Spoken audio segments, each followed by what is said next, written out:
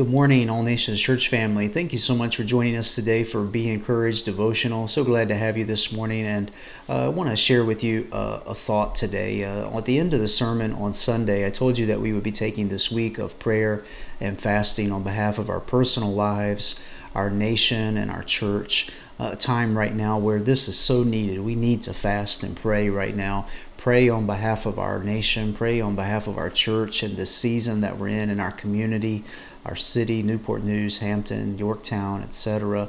Praying for God's just power to come in our land right now. And today I want to share with you a thought. It's called reaching beyond. Reaching beyond. We don't often talk about fasting a lot. We don't preach a lot about fasting. Fasting is not a popular topic to preach about because fasting is difficult. Fasting is especially hard for Americans. We love food, right? We love to eat. But fasting is a biblical practice that Jesus affirms in his ministry many times, and we see Jesus himself practicing fasting, the discipline of fasting. And fasting is important for many reasons, and I want to show you just one of the powerful things about fasting today. We're going to look at Daniel chapter 1, and we're going to see where the four Hebrew children, Daniel, Shadrach, Meshach, and Abednego, they had been taken captive along with the other Israelites by the Babylonians, and here they are now, and they're in the captive of the king's guard. And so they are deciding to make a statement, though, because they love the Lord, because they're going to serve God, as we continue to see them do throughout the book of Daniel. They make a stand for the Lord. And they also did it with regard to food through fasting, where a lot of times you may have heard about a Daniel fast. And this is where we get the idea of a Daniel fast. It comes from this chapter in Daniel chapter 1. And so I want to just give you a little bit more about this story. The Bible says in Daniel chapter 1 and verse 8 that Daniel resolved that he would not defile himself with the king's food or with the wine that he drank. So therefore he asked the chief of the eunuchs to allow him to not defile himself. And God gave Daniel favor and compassion in the sight of the chief of the eunuchs. And so the Bible goes on to say that basically that this went on for 10 days and that they were only going to eat vegetables and they were only going to drink water, and that at the end of it, their appearance was going to be that of youths, same of the youths. And you can go and you can read in verse 15, as we see here, that at the end of the 10 days, it was seen that they were better in appearance and fatter in flesh than all the youths who ate the king's food. So the steward took away their food and the wine they were to drink and gave them vegetables. As for these four youths, God gave them learning and skill in all literature and wisdom, and Daniel had understanding in all visions and dreams. I want to talk to you about reaching beyond. You'll see here that Daniel, and along with the others, that they began to make a statement that they said, God is able to sustain us. God is able to keep us. And God is able to bring us out better than even those who are eating. We see here the limits of the natural. The limits of the natural is that according to science, according to nutrition, right, that they should not have come out looking better necessarily. They should not have come out especially looking fatter. If anything, they should have came out losing weight in this. But we see the limits of the natural, and we see the power of the supernatural. And that's kind of the thought I want to talk to you about as we're talking about fasting today. I want to encourage you this day as the Lord leads you to fast and pray on behalf of our nation. But I want to talk to you a little bit more about the power of fasting. Is we see here that how Daniel learned to reach beyond and how he defied the limits of the natural through the help of the Lord. We see how on the other side of his fasting that he came out in better appearance. He came out fatter. And not only that, but he had favor with God. And not only that, but God gave them learning. God gave them skill in literature and wisdom. And Daniel had understanding in all visions and dreams. You know, one of the elements that the 21st century church is missing today is the element of the supernatural. Oftentimes we so limit ourselves and limit our ministries to just being programmed and everything just nailed down to human limits and human abilities. And we rarely leave space in our services and our worship and everything that we do for the supernatural. But that wasn't the case of Daniel. Daniel knew that he had a God that he could count on, that was going to show himself strong on their behalf. As they began to make a statement, they reached beyond the natural and into the supernatural, the place where God was at work. And that's what I want you to see about fasting today, is that fasting demonstrates the limit of the natural and the possibilities of the supernatural. We see the power of God at work when we fast. How encouraging is that to us today?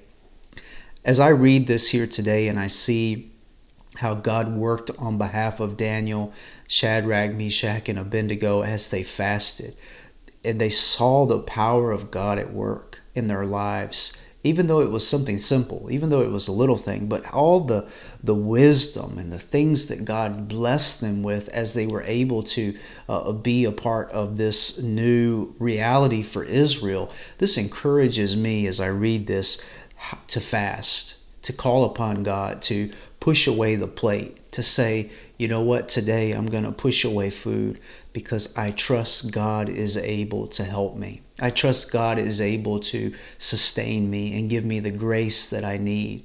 They trusted in the supernatural. They trusted in God to give them their strength, their energy, all that they needed. And what a miracle this is.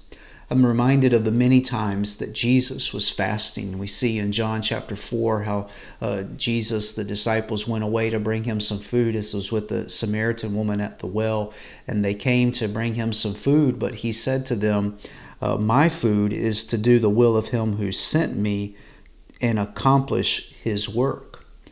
Jesus realized that what he, in his own life, that what he needed was not physical food, but it was the will of God. It was the purpose of God that was fulfilling him, that was sustaining him and keeping him even inside of him. And as we're talking about fasting today, we realize that fasting, as it did in Jesus' life, as it did in Daniel's life, this is so important today, is that fasting puts us in alignment with the purpose of God for our lives. You see, it was after this fast here that after this, that God gave them learning, that he gave them skill, and that he gave them wisdom. And it was after this fast, hear this, that Daniel, he began to have understanding in visions and in dreams. Now, if you go back and you read the rest of Daniel, you're going to see how Daniel, being an interpreter of visions and dreams in the life of Nebuchadnezzar, was absolutely pivotal to the history and what would have happened to all of the Israelites. So look how fasting put them in alignment with God's plan for their lives. It wasn't only that they were just pushing away food. Listen, just to push away food for the sake of just giving up food, that's called dieting. That's not called fasting. That's just saying I want to lose weight. But what Daniel did was, he said, we're going to refuse the king's food, and we're going to trust that God is able to sustain us. You catch the difference? Daniel put his trust in the Lord and not in food. He put his trust in God to help him. There was an element of faith involved, saying, we believe in God. We know that God is able to hear us, that God is able to sustain us. And that's what we do when we fast. When we take time and we push away the plate and we say, you know what, today I'm going to give up lunch, might give up dinner, you might give up a whole day's of food, might just drink only water. What we're doing essentially is saying, I don't need to trust in the strength that comes from food, but I'm going to trust in the God who's able to sustain me. And more than that, we're going to pick up the perspective of Jesus to say that I desire the Lord more than food. I desire to hear God's voice. I desire to be near to the Lord. I desire to draw closer to Him than I've ever been before. Fasting is a powerful tool that we so often overlook, but if you look in the life and the ministry of Jesus, He talked about fasting over and over again. We read on Sunday in Matthew chapter 6, He says that when you fast, and many times when He Himself pushed away the plate in order to accomplish the will and the work of God for His life. Today, as I just kind of wanted to bring all this together, I want to encourage us as a church to reach beyond the natural and reach into the place of the supernatural. What our world needs right now, what our church needs right now is not more human ideas, human ability, human dependency. We need the element of the supernatural. We need the help of God Almighty. We need fresh times that come from the Spirit empowering us. We need Spirit-empowered preaching, Spirit-empowered worship, all of those things. And it happens when we fast and pray. When we say, God, I want you. I truly desire you. I more than food, more than anything I can get right now. You're all that I need. You're the strength and portion of my soul forever. And so today I want to encourage us, let's fast and pray. Let's take some time. Everybody has our health problems and things we're dealing with. You do what you want the Lord. The Lord's not going to put you down because you can't fast. If you have a health reason, don't do that. Don't hurt yourself in this. But if you can fast today, I encourage you, fast today. Take some time. Maybe you have a lunch break at work. Take some time and say, okay, instead of eating today, I'm just going to go sit in my car and pray. Or maybe you're at home, instead of cooking a meal for yourself today, just say, you know what, I'm going to go on a prayer walk and I'm just going to pray and call upon the Lord. And do this on behalf of our nation. Continue to pray for the much needed reconciliation that's needed in our land. Continue to pray that God would open doors for our church to share the gospel. Continue to pray that God would use us to reach people all over the world. And pray that God would show you how you can reach somebody today with the gospel. So I want to pray for us today that we would reach beyond, get past the natural and reach into the supernatural and really encounter God as we fast and pray. Lord, I thank you today. And God, as we humble ourselves before you, God, we know that there is power when we fast and pray. And so, Lord, would you make space for us today to just come near to you, hear your voice, listen to what you're saying, and draw closer to you than ever before. God, we love you today. And I pray that, God, instead of relying on the strength of food, we're going to rely on you today to be our sustenance and our strength. We want to encounter fresh outpourings from your Spirit in our lives. We want to encounter fresh moments of being with you today, God.